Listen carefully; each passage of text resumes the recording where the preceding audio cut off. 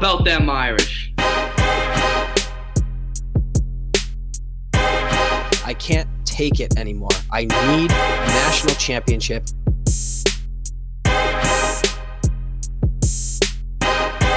This is the Four Horsemen Podcast.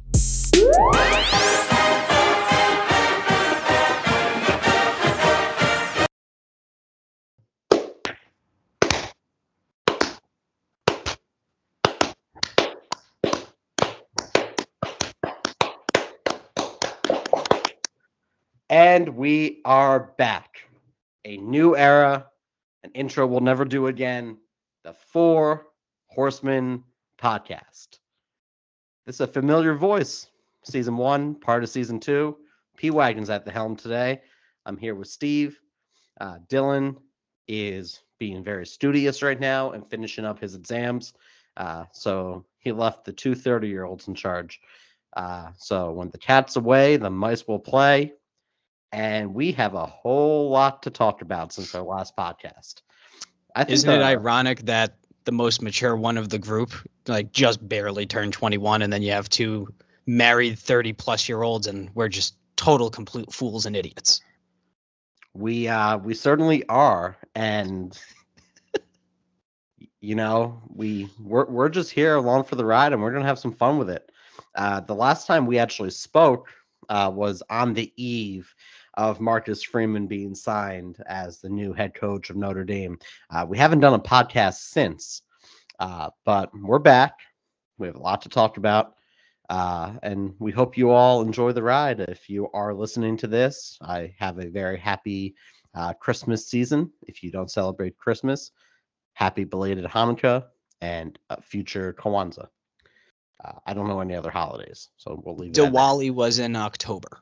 Okay, well, we won't get problematic here today. But really, just to start off the news that everyone's waiting for, Marcus Freeman's the head coach, Tommy Rees is the OC. We don't have a defensive coordinator. And what are your thoughts? God, I love that, man. It feels good to finally be on a podcast to say officially that the head coach of the Notre Dame football team, of these Notre Dame Fighting Irish, is Sir Marcus Freeman. I just anointed him as Sir. I have that power to do so. I love him. I love him with all my heart. On a serious note, I don't think that this guy has done anything wrong in his entire life. And I'm past like the joking parody and into like an actual real talk. Can anyone dig anything on this guy? Has he done anything wrong? The way that he talks is with such sincerity and just kindness and awesomeness. He connects with everyone. He tries. He takes accountability. He says all the right things. Man, if please, Lord above, on this in this season where your son was born, can you just do us a favor and just make sure that the man's performance as a coach and as a recruiter, as a head coach, is reflective of everything that we've seen so far? Because if that's the case, there's going to be a parade in South Bend. I don't know if they actually do parades for national titles in college. I'll throw a parade. I've never been to South Bend. I'm going. Once we win the national title, I'll go and I'll throw a parade by myself. So I love him. Coach Tom Rees, friend of the program, shout out Chick-fil-A. Very proud for him. He secured the bag. It seems like, a little bit of control is going to be relinquished from the head coaching position to Tommy. So hopefully we're going to end up seeing a lot more creativity and kind of, his own sort of spice that he wants to add to this program and this offense. And we can really see some explosion and some EPA just to, kind of cover our bases with Dylan and the analytics. And exciting time in South Bend. Marcus Freeman, I love you with all of my heart. And he's a family guy. The interesting thing that you're seeing, everything that Notre Dame's putting out involves his family. His family, as Brian Kelly would say. you see that. You see in the video, the introductory video that he did. He was on FaceTime with one of his sons. I think Rocco is going to be the star of the family, the 3-year-old. Today, ND released a video. Rocco and his older son were in it as well. Every single thing he's doing is revolving around his family. We knew Coach Brian Kelly's wife, Packy, because she had a foundation, and that's all well and good. I'm glad she did. We knew about Grace, but like he didn't. It didn't seem like he prioritized that. He was a coach, and he was a businessman, and he was a salesman, and we knew that. But you're seeing a total 180 from who that person was to who Marcus Freeman is. And it's just a very interesting change. If you compare the two, just from what we've seen, Notre Dame's gotten cooler. They haven't done any of those stupid dances. The recruiting signing day, I was on the edge of my seat just because of how cool everything was. And I think it's just a big difference. Probably because he didn't play club football. Probably the answer there. Shot. And like, he knows what the players want to do. He's a player's coach.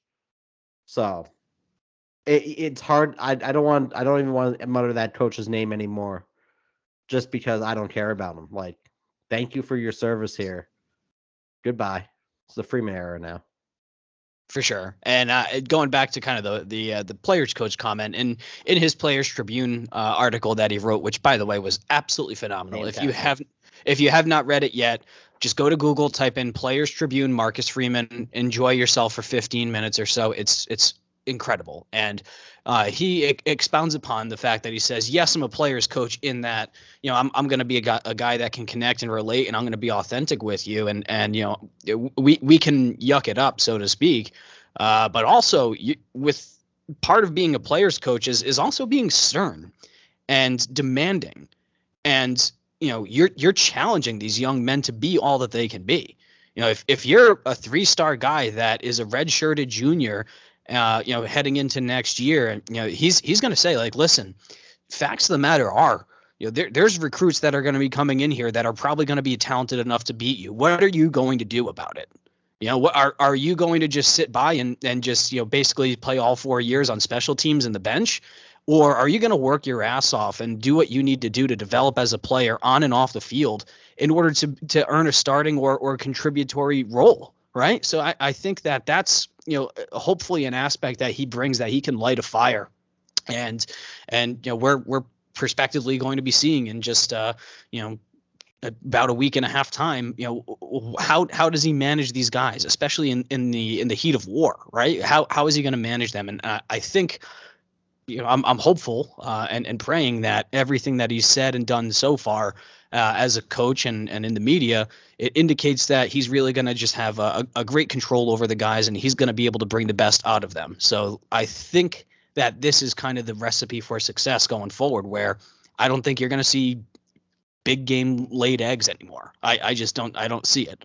I hope I'm not wrong. I hope I'm extremely correct. But is there anything else that you wanted to add on the topic in regards to Sir Marcus Freeman? Yeah, it's really what we've seen on Twitter. Also, everyone's saying that Luke Fickell was the guy. Fuck you. Huh. Like that's it. That point blank period. Fuck you. Luke Fickell was never the guy. If we wanted Luke Fickell, he would be the coach. Yeah, like whatever.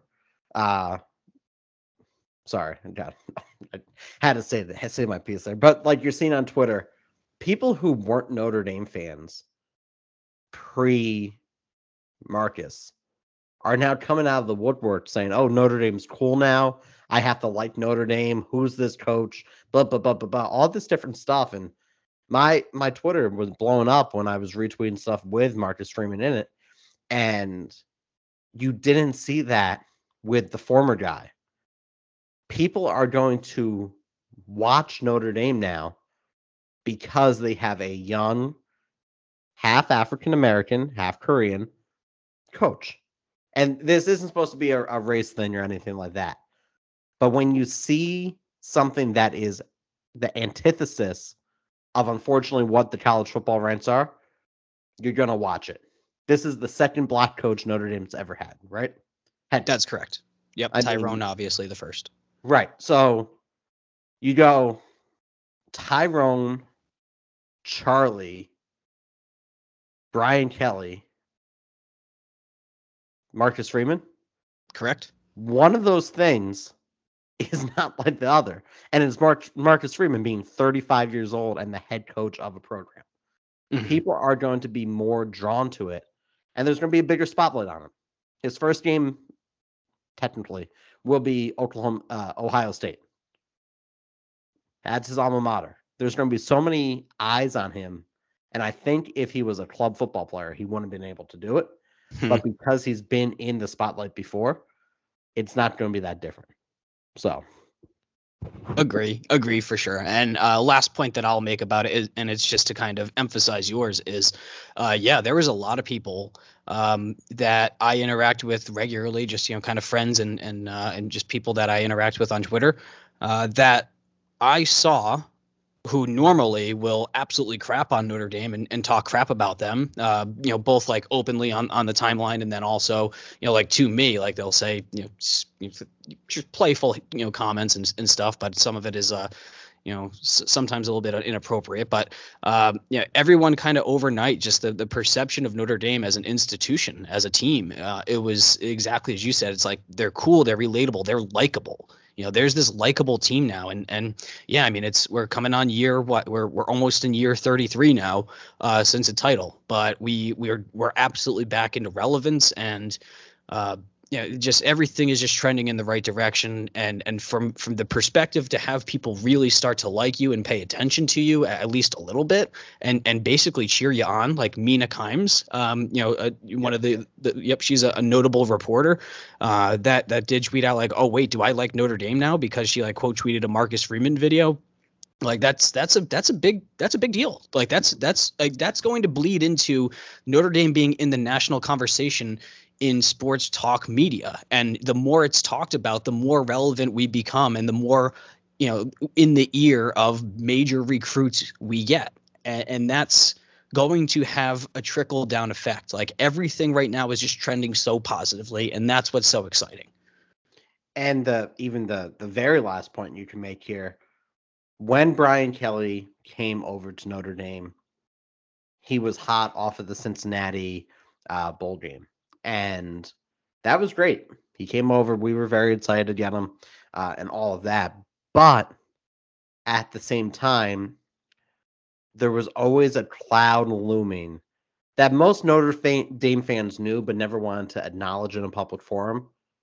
There was always some type of bad news that followed him. I think the change that you will see will be the players who are Notre Dame men will stay around, and the players who don't want to be Notre Dame men will find other programs. So that I don't want to expound on that anymore. You all know the tragedies we're talking about here.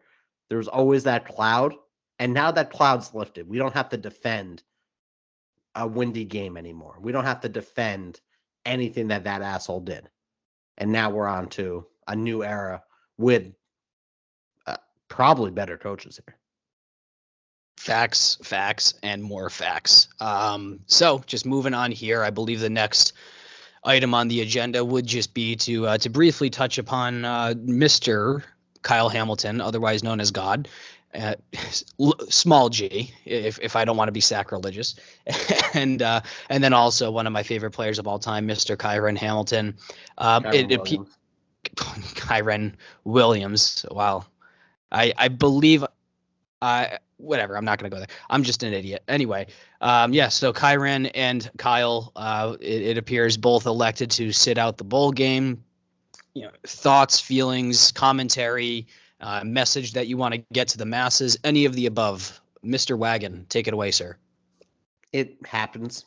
Jalen Smith got gravely injured in the Fiesta Bowl, and it affected his career. Jake Butt from that school in Ann Arbor, he tore his ACL, affected his career. It's not a college football playoff game. It's not the national final. it made sense. Like people getting mad at them and saying that they're abandoning their university. Kyle Hamilton hasn't played since week 6 after he probably got a phone call from someone saying, "Hey, pack it up. You're going top 5." Yeah. So whatever. I'm gonna miss him. I'm gonna miss Kyron too. But there's other people to play.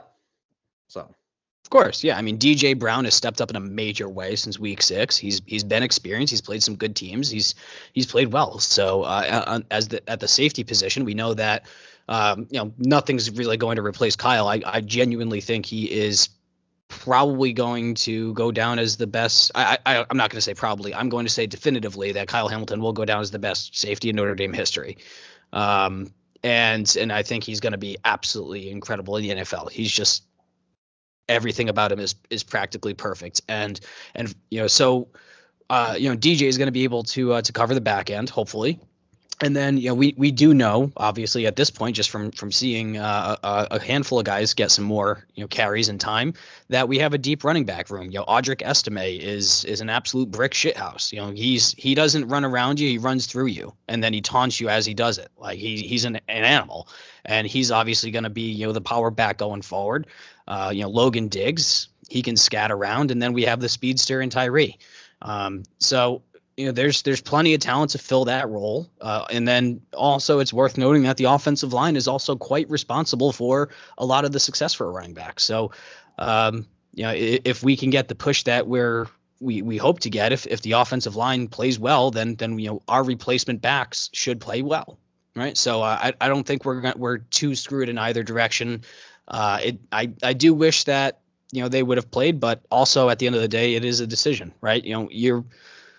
For these guys, it's intergenerational wealth where their grandkids will never have to, I don't want to say never have to work again, but they'll never have to, worry about money and live paycheck to paycheck. Like, unfortunately, a lot of people do. Right. So if you can, not play one game ever and then just pretty much guarantee yourself that you're going to be set up financially for the rest of your life, anybody makes that decision.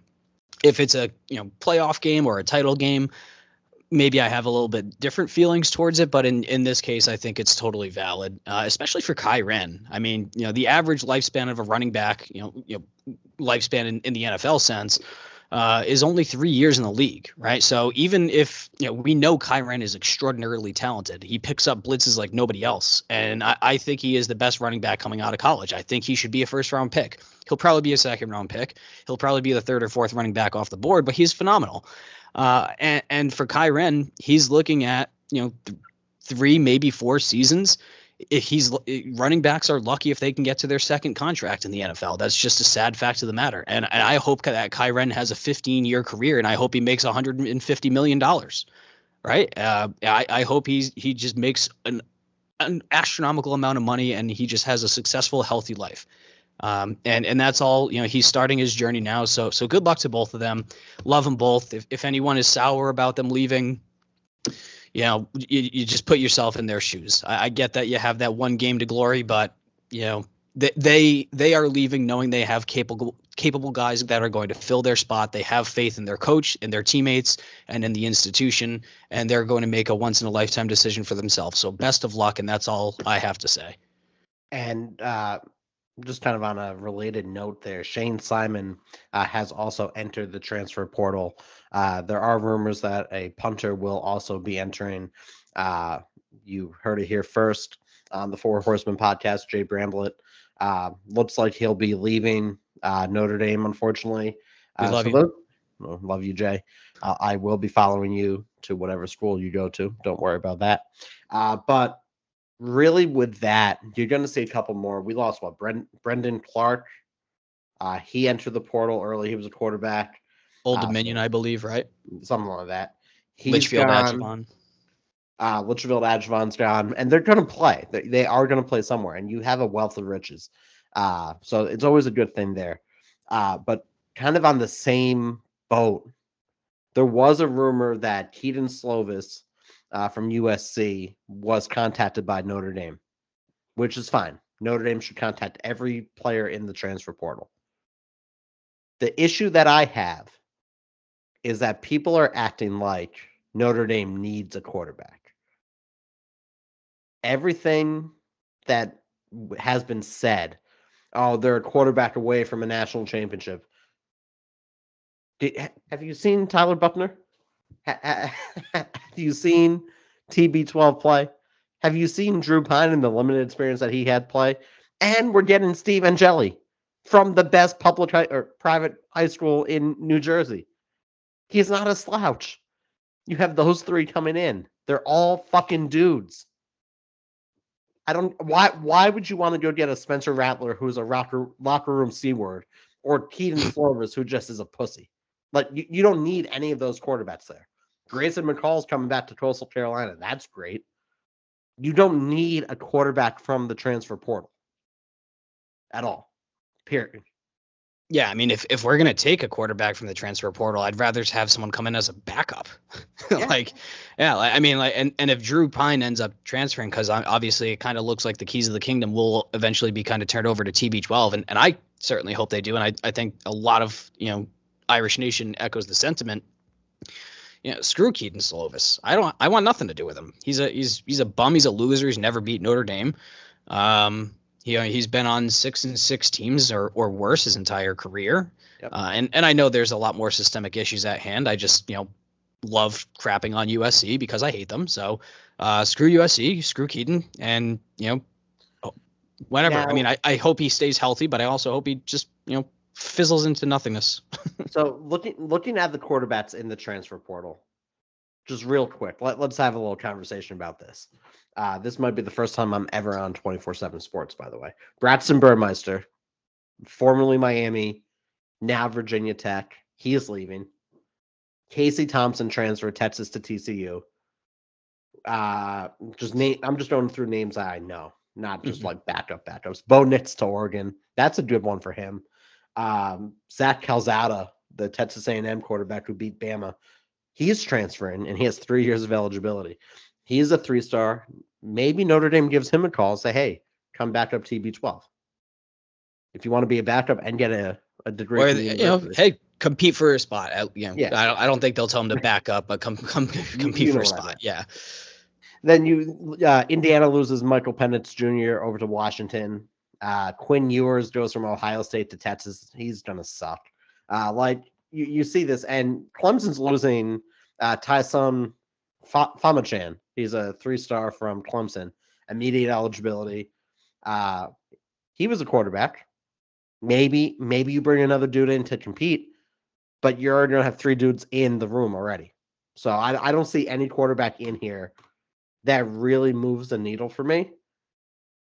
Jordan Yates would be the only one that moves the needle, which is weird for me to say. But he would be the one that really I look at saying, this could be interesting there. Yeah, I mean, it's not that I'm not opposed, or it's not that I am opposed to a transfer. Kane Madden, he was a 4th-team All-American. Yep. This year, at least for Phil's. Tommy DeVito went from Syracuse to Illinois. That's a good pickup for them. For Illinois, yes, it is. So Kane Madden came in. Obviously, the big one is Jack Cohn, and a couple of years ago was Alohi Gilman, and then Nick McLeod. So there's been some guys that have come in and contributed. So I'm not opposed to guys coming in the right circumstances. I just think that Buckner, true freshman, he's going to be a true sophomore next year. He's going to be 19. He's going to be more mature. He's going to have a healthy knee. He's going to have a full at that point 18, almost 20 months on campus. Learning, the system under Tom Rees, there's continuity there under Rees's system, and I think he can be maximized. He's got hella unbelievable talent around him. So yeah, I mean, turn the keys over to TB12. Let the kid show that he had 5,000 all-purpose yards and over 50 touchdowns in the state of California as a sophomore for a reason. And then he tore his ACL his junior year, and then senior year he missed because of COVID. So let the kid cook. And he's such a weapon on the ground. He inherently opens up the running game, as we saw, with Jack Cohn, with lesser mobility. It did unfortunately stymie us a little bit earlier in the year, as we've talked about ad nauseum. But yeah, I mean, Tyler is so multidimensional. It's just, he is the guy. He truly is. So just give him the keys to the kingdom and just let him just sit back and watch. And I think he's going to impress everybody. So I'm all set with taking a transfer QB. Is, I guess, to wrap up my thoughts. Yep, me too. No quarterbacks. And just kind of on the same wavelength there, while we're on the subject of people yelling on Twitter, this is more just a conversation for us, but I'm going to let everyone listen in on it because that's what they do. And they've been doing it for 70 something episodes. There are so many just weird Twitter accounts out there that's all that people just be normal. Like, there are so many accounts online right now that they're either overly excitable with every piece of news, or they're just so bitter about everything. It's like, yeah, we have an account. People don't understand that our account's run by 3 people. I got a DM because I was chirping on my account about the Horsemen for something, because really Victory Lap Irish Katie Bell's podcast. Sorry, Katie, you won't be listening to this far in. But Katie broke the news of Freeman's hire. I was saying how no one gave Katie respect, and then no one really gave us respect for that photo you put out of Touchdown Jesus lit up in green with the smokestack on it. And some guy DM'd the podcast account and was like, "What's this guy's issue?" I'm like, "Homie, that's me." So like, it's just weird, and people are weird on Twitter. We're weird on Twitter, but people just need to like be more normal. It's just a PSA. Just be normal. Fair enough. I wholeheartedly agree. And yes, I wanted to get it out there. As you do follow us on Twitter, it is just absolutely 3 morons just having fun just for laughs. But you can tell who's who on there. You can. If you listen to us enough, you can figure out who's tweeting what. Exactly. You're the rascal. Dylan's the historian and the statistician. And if you see an OU in there, it's Dylan. Yep, correct. If you see any sort of weird Canadian spelling, that's Dylan. If you see an S where there's supposed to be a Z, that's Dylan. And what else? What do? I do the GIFs. I do the content, and I also just do random stupid things that make people mad all the time. But neither here nor there. On to the next topic. Me amigo. Now you know. Let's talk about signing day. A couple last ND things, and we'll talk about Christmas. Signing day was super cool. We had a pretty big haul of individuals that signed with ND this time around. And Steve, since you're the signing day person, talk a little bit about what you know about the class that came in. Any surprises, anything like that? Yeah, I mean, it was cool to see Billy Shrouth come in. That we have left to right 5 offensive linemen that are going to be very talented, and they're going to push. Perhaps not in year 1 to make it their way into the starting role in the depth chart, but they're definitely going to be there for depth. And as we saw this year, it's open. Anyone who can fill the role. Joe Alt was the lowest ranked tackle that we have, and now he's just an absolute animal monster on the left hand side. And remember, we still have Blake Fisher, so maybe Fish comes back left, and then Alt goes right, and who knows? But we finished with the 7th ranked class. We did end up losing Devin Moore. He flipped over to Florida. But all things considered, and we're going to go into significantly more detail here in coming weeks. We are going to have like a specific recruiting and signing day episode, and I've been doing a lot of work on that. Like we're talking spreadsheets, for a very that go on for days, right? So I'm just looking up the class here really quickly. Fill dead air. Oh, yeah. While you're looking that up, we did sign Bryce McPherson, flipped him from Wake Forest. The most on-brand thing for this podcast is that a punter signed with Notre Dame when I was at Notre Dame, which is just really kind of funny. Bryce McPherson, he's a SIP-star, sailor kicking punter, top punter in his class. We don't abide by the 24/7 thing. I saw someone saying, why we only signed a 2-star punter? Kid kicks it 70 yards down the field. His name is Turbo Foot. His dad also follows me now, so we're continuing that trend of me being creepy with the punter's parents. Tobias Merriweather signed. Already love his family as well. Eli Raridan, his dad played for Notre Dame. He did just blow an ACL, so please get right soon. But we love you, Eli. Tyson Ford signed, and then coming to our neck of the woods, your future neck of the woods, Jalen Sneed down in the Carolinas, and Ty Chan from Massachusetts. Yeah, he's about 25 minutes from me. So Ty Chan is a fucking huge human being, and he's only getting bigger. And it's scary to think that man can be that size. He's 6'5", 6'6", 300 now, 300 pounds old. Yeah, he keeps growing. And Emil Wagner, who he was originally an Ohio State lean, then he was leaning Kentucky, and Kentucky had a very good class, so don't discount them. And now he finally flipped over to Notre Dame out of Dayton, Ohio. So that was kind of unexpected. He's pretty highly rated. He's the 12th highest rated offensive tackle and the best offensive lineman on the roster. But I guess if I were to just basically sum up the entire class in a couple of sentences or less, it's dominating front seven. Yep. And that's going to be on the when in terms of defense. I mean, the linebackers are going to be an absolute joke how good this linebacker class is between Burnham, Sneed, who let's see, Junior Tuihalamaka. And then also, I just want to give the shout out and not miss anything here. Who else? Am I losing my mind? Burnham, Sneed, Tuihalamaka.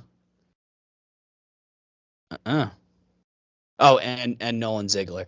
Sorry.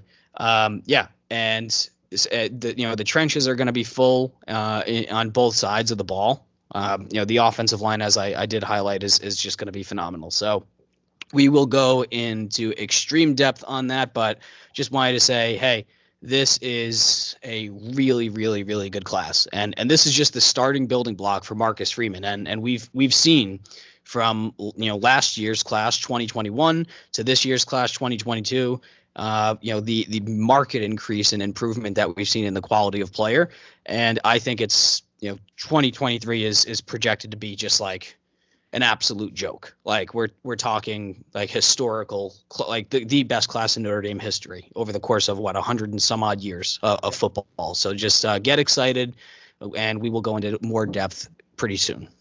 Now, there was some other news that happened on signing day. Deion Sanders flipped the number one recruit from Florida State to Jackson State, which is great for an HBCU to get the number one recruit. But there are some rumors that there is NIL money coming in to play. This is all alleged. Nothing is confirmed. They're saying Barstool backed up the Brinks truck for the guy as a Barstool athlete. Again, allegedly, nothing saying about that. It's all more of a jumping off point here. With Notre Dame's pull, with the name, image, likeness deals, with what Harrison Leonard's doing with Our Playbook, shout out Our Playbook, big news coming soon on that. What do you think, or I'll phrase this better, if Notre Dame had the chance to land a generational talent, but it was tied up in a name, image, likeness deal, let's say with NBC, would you be for that, or would you rather go with the number two option? Oh man, that's hard. It has to be a balance, right? Because name, image, and likeness, it used to be that I could be outside the stadium, I could sell a T-shirt of Brady Quinn, I could sell 1,000 T-shirts, make myself $10,000 just using hypothetical numbers by selling a T-shirt of Brady Quinn, and then Brady Quinn goes onto the field he leads a come from behind victory against I think UCLA is one of the main games. That was a great game. Shark with the last second touchdown. Shout out my memory on that one. Let's go. You know, I've never seen that full game. I was freshman in high school, and I had to go be the water boy at my high school football game, and I missed the end of it. And I've never seen the end of the game. Sad. Anyway, but you're selling T-shirts to Brady Quinn. So I mean, so some guy outside the stadium could sell T-shirts, make himself $10,000, go watch the game and watch Brady Quinn in front of 80,000 people on national television, go play a great game and win, and then guess what Brady Quinn gets at that point in time? Absolutely nothing, right? So it should be that. If a player is extremely popular, think like a Johnny Manziel a couple of years ago, if he wants to sign autographs and someone says, hey, I'll give you $50 for an autograph, or, hey, I run a T-shirt company. How about this? I'll throw your face on a T-shirt, or we'll make one, and then we'll split the profits 50-50 or make some sort of deal. I don't see anything wrong with that whatsoever. These guys, it's your talent, it's your name, it's your image, your likeness, obviously, as the saying goes, and you should be able to profit off of that in a free market economy, of course, which I obviously support. But simultaneously, a $1.5 million deal, allegedly, backed by Barstool Sports, a mega conglomerate at this point with one of the largest gambling giants in the country in Penn National.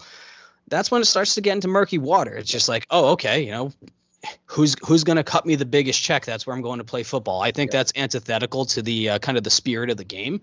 I think that recruiting wise, there has to be some sort of regulation in place. And I'm pretty hesitant when it comes to any sort of regulation. Again, free market guy, but at a certain point you have to make sure that you're protecting the integrity of the game and you got to protect the players in some aspect, right? They don't let them sell their soul, right? Because that eventually, if this goes off the rails unchecked, that someone is going to get into a bad situation. Yeah. And I don't want them to get into a bad situation where it's going to affect them or their family. So do I want them to make money? Yes. Make your money. Live a good life. 100%. But I think it has to happen after they've stepped on campus. Now, I agree completely with that. Quinn Ewers is a case study right there. He got $1 million in NIL deals, and he reclassified at Ohio State to come out a year early. So he was a high school senior at Ohio State who made $1 million, and he didn't play. He played, 4 snaps, maybe? And now he's transferring to Texas. The unchecked potential of what NIL deals do, it's crazy. I'm in a lot of autograph collecting groups. I collect memorabilia. I'm currently staring at a picture of the Blue and Gold Illustrated that with Tyler Buckner's run on it. It says Holy Toledo. It's not signed though. I think name, image, likeness shouldn't take effect until they're sophomores. I'm okay with that because, again, these guys can leave early from college. Yeah. But it's also regulated to the point where you have to complete 3 years on campus. Yeah. So if you put those those guardrails in place, I think it does more to help protect the school, protect the people that are spending this money. Imagine you just spent $1 million as if you live in Columbus, Ohio, and you scrounged together $1 million for Quinn Ewers and the guy never played a fucking down. It's just like, what are we doing here? So yeah, I think there's definitely some validity to that. The thing that made me say that, I was in a collecting group looking at someone doing an autograph, and it was like Gabe Rubio, who hasn't seen the field. He's a great guy, friend of the program. But people are buying autographs, and I get it, they're resellers, and they'll sell them on eBay and all that. But, like, Gabe Rubio hasn't really played. I just picked up a helmet from Logan Dids right before Kyron Williams news came out. That's pretty cool, but I already had a feeling that it was going to happen.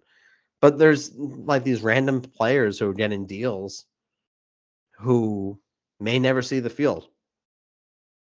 It's fine.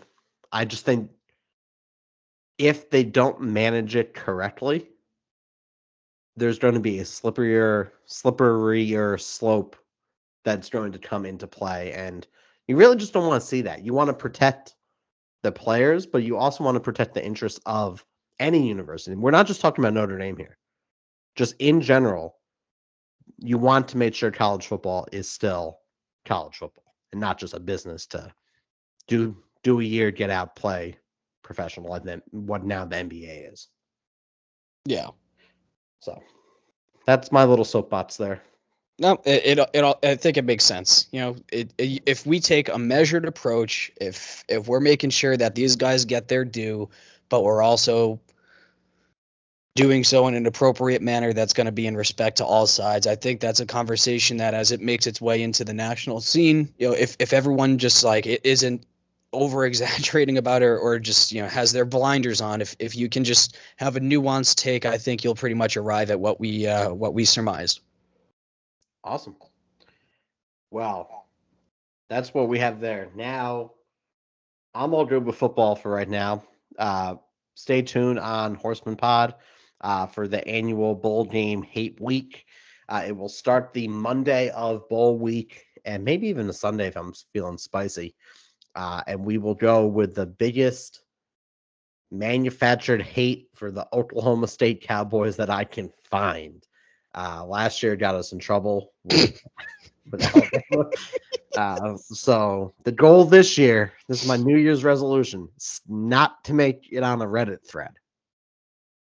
So and to be abundantly clear, if you take our hate week tweets remotely seriously, fire yourself from a cannon into the sun. It's all just jokes. It's all just for the laughs. We love laughs.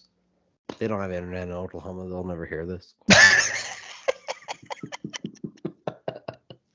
I'm talking for the ND, you know, oh, yeah. crowd that put us on ND Twitter. Oh, don't be these guys. I'm making an ACT joke. Yeah, these fucking like people think everything on the internet is serious. It's a big problem. Again, it goes back to the Twitter accounts. Have fun. Nothing serious anymore. Anyway, we do have some fan questions. Speaking of the non-weird fans who are asking us questions, so let's go under there.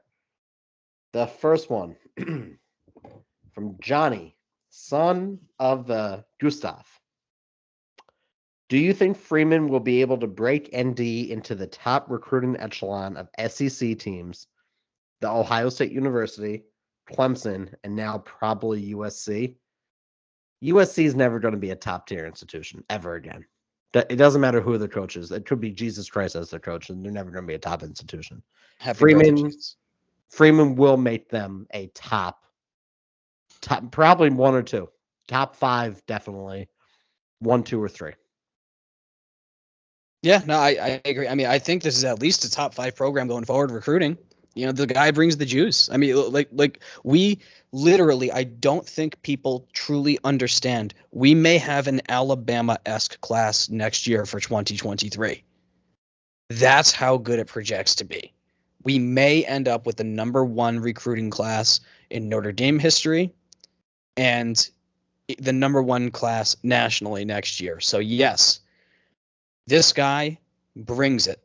He's not going to be out golfing in the summer. As much as I'm a golf addict, love the game. But if you're getting paid millions of dollars to get kids to come to your school to play good football, you better believe I'm skipping the course. Or maybe I'm only playing, you know, XYZ amount of times per week. You know, you could fit it in. And Jalen Sneed, 5-star prospect, said that he came to Notre Dame in spite of, you know, Brian Kelly coming. He said because, you know, Kelly was never really involved in his recruitment. He's from Hilton Head Island, one of my favorite places in the world. Do you know literally the one thing in the world that Hilton Head Island is famous for? Kiowa Island Golf. Kiowa is north of. Well, they have another island just north of Hilton Head, closer to Charleston. Hilton Head has a golf course. Hilton Head is closer to Savannah. But anyway, that's neither here nor there. It's literally just littered with golf courses. If Brian Kelly, if you love golfing that much, go and play a round of golf in Hilton Head Island and go recruit a 5-star linebacker. What planet am I on? Brian Kelly, guess where all of the best recruits in the nation are? California and the SEC territory. Guess coincidentally where all of the best golf courses in the United States are. Let me think real hard about this one. Brian Kelly, if golf is that important to you, will you please just go recruit? What are we talking about? And just to come back full circle, Marcus Freeman, I love you so much because you actually get it, and you are going to get this recruiting up to par of where it needs to be for this institution. So that's where I land. I agree. I'm going to leave that rant at that. We're not editing this podcast either. So not a second. Going live with all of this. So Benny, friend of the program, why does ND have a hard time in terms of winning a title? We get into the playoffs, but can't get over the hump and win the big games. Well, Benny, I know you're listening. We had a coach who didn't care. At the end of the day, he didn't care about Notre Dame. He cared about himself. He cared about breaking Rockman's record. At the end of the day, you're not going to play for a man where the players are just saying, "Oh, fuck it, whatever." That's what it comes down. Like, if you look at the games, they didn't have the fire in Bama 2012, Bama 2018, Clemson last year. There was no fire. They may have manufactured the fire, but there's a difference between looking at a player who's like, "Oh, whatever, we'll play. I have fire in my belly," and a player who will lay everything out for you. So, and not only that, I also just think game prep just didn't seem to be there, right? It just felt like every big game we were always on our heels. I mean, yeah, we did beat Clemson at home last year. People forget that we beat the number one team in the nation. They shouldn't forget because we did it.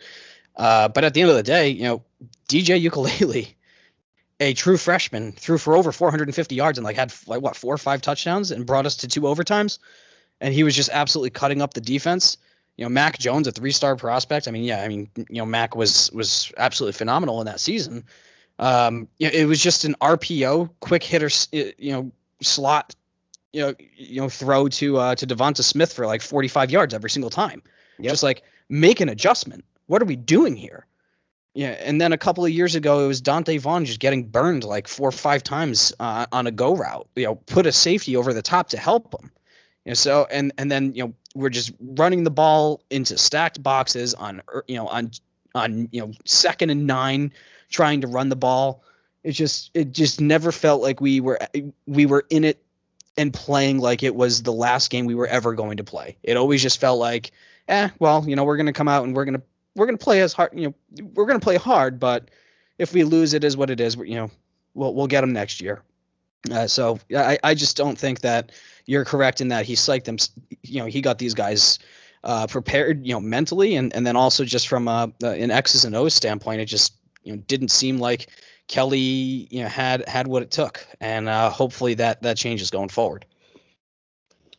And I totally agree with you on that.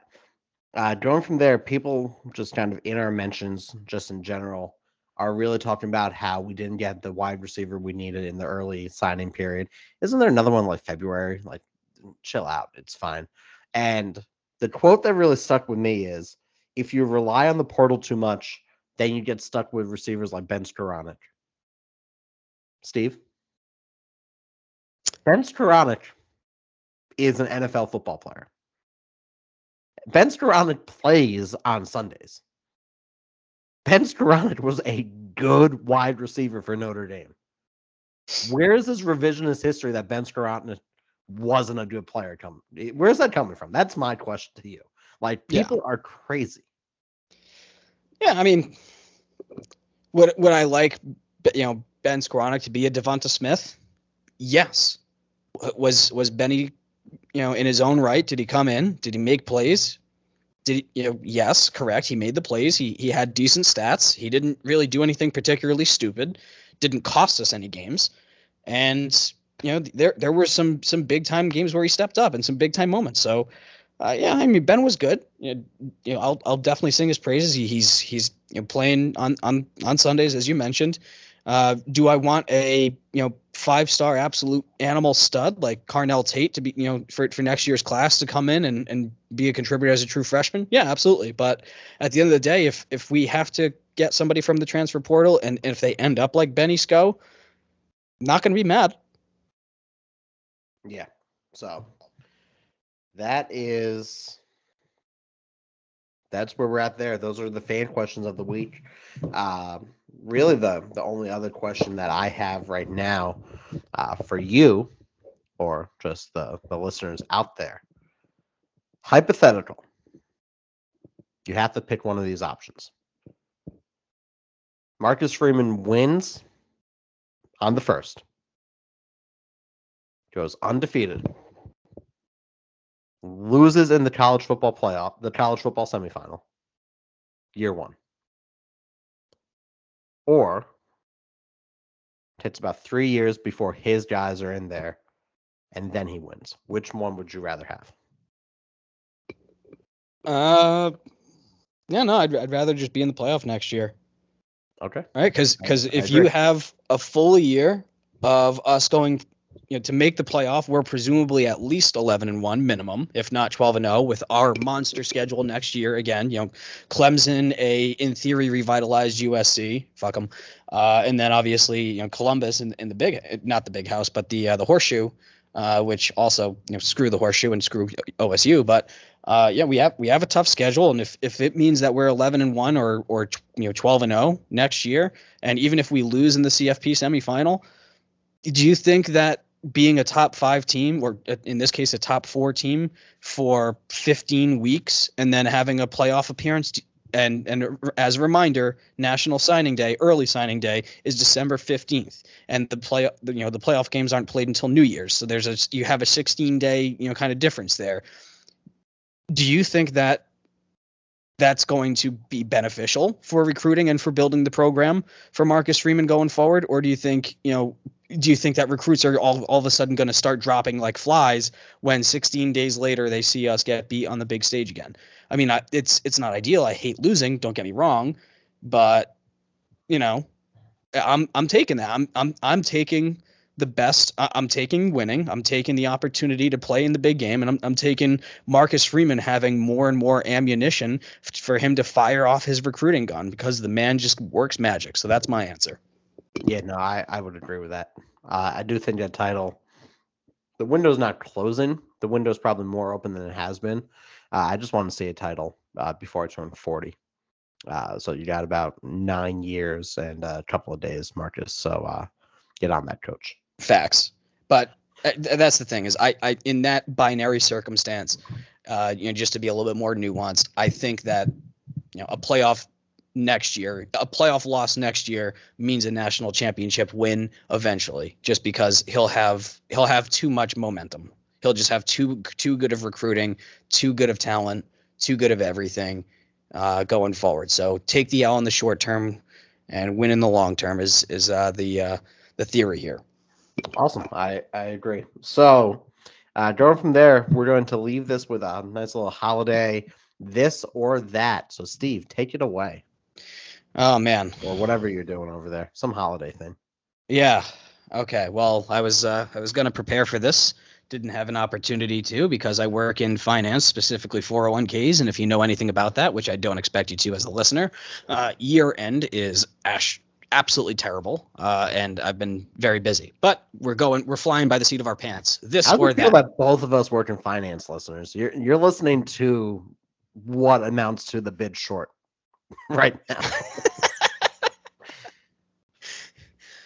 Anyway, I don't even know how to respond to that, because it's so hilariously different from what I do. But anyway, this or that, real tree or fake?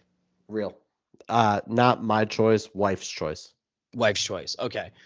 We currently have a fake tree. I like the real tree, even though I'm deathly allergic, and it basically makes me a miserable piece of shit for an entire month. There's something about a real tree, the experience of going out there, cutting one down, Fuck that. Cutting a tree down. Yeah. No, man has to dominate nature. Yeah. You got to put it in its place every once in a while. Give it the old 1-2. I haven't watered the tree in about a week and a half, so it's Oh. definitely a fire hazard. But at the same time, we went to a tree farm with my in-laws. And we're looking around. This was right after the Stanford game, before we knew what was going to happen. So we're just looking around. All the trees sucked. But then we saw the pre-cut one. So me and the missus walked over there, got a pre-cut tree at a tree farm you were supposed to cut your own trees down at.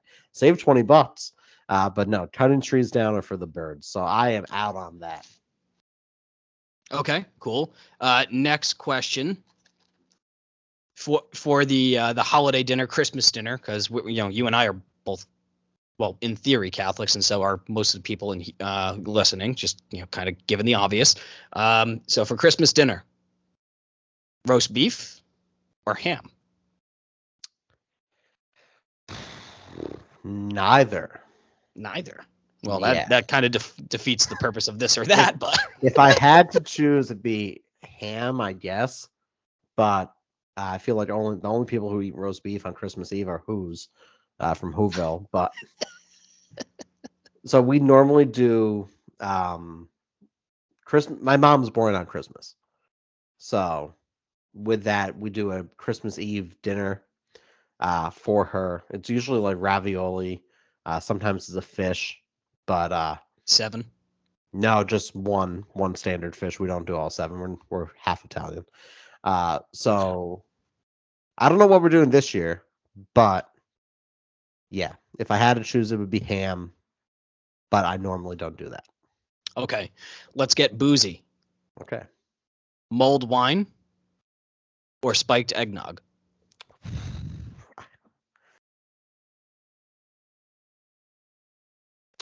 Got into my head eggnog, but like just because of the rum factor, I'm not a fan of either. I don't like drinking, which is surprising. I drink to I only drink. I drink to not feel things. No, I drink to party.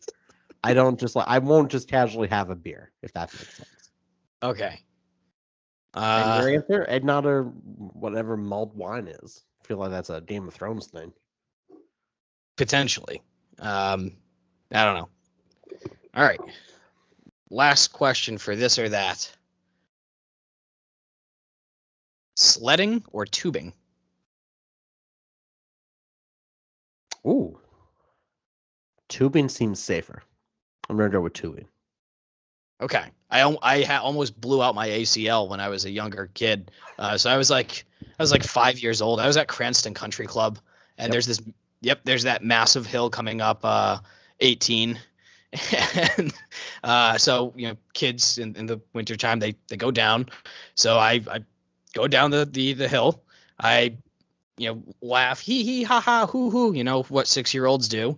And then I stood up, and then I turned around, I went, bent down, picked up my my sled, just the cheap plastic thing, and then I look up, and there's just kids just barrel assing, probably going like 30 miles an hour, like Clark fucking Griswold, like when he sprays that saucer just flying.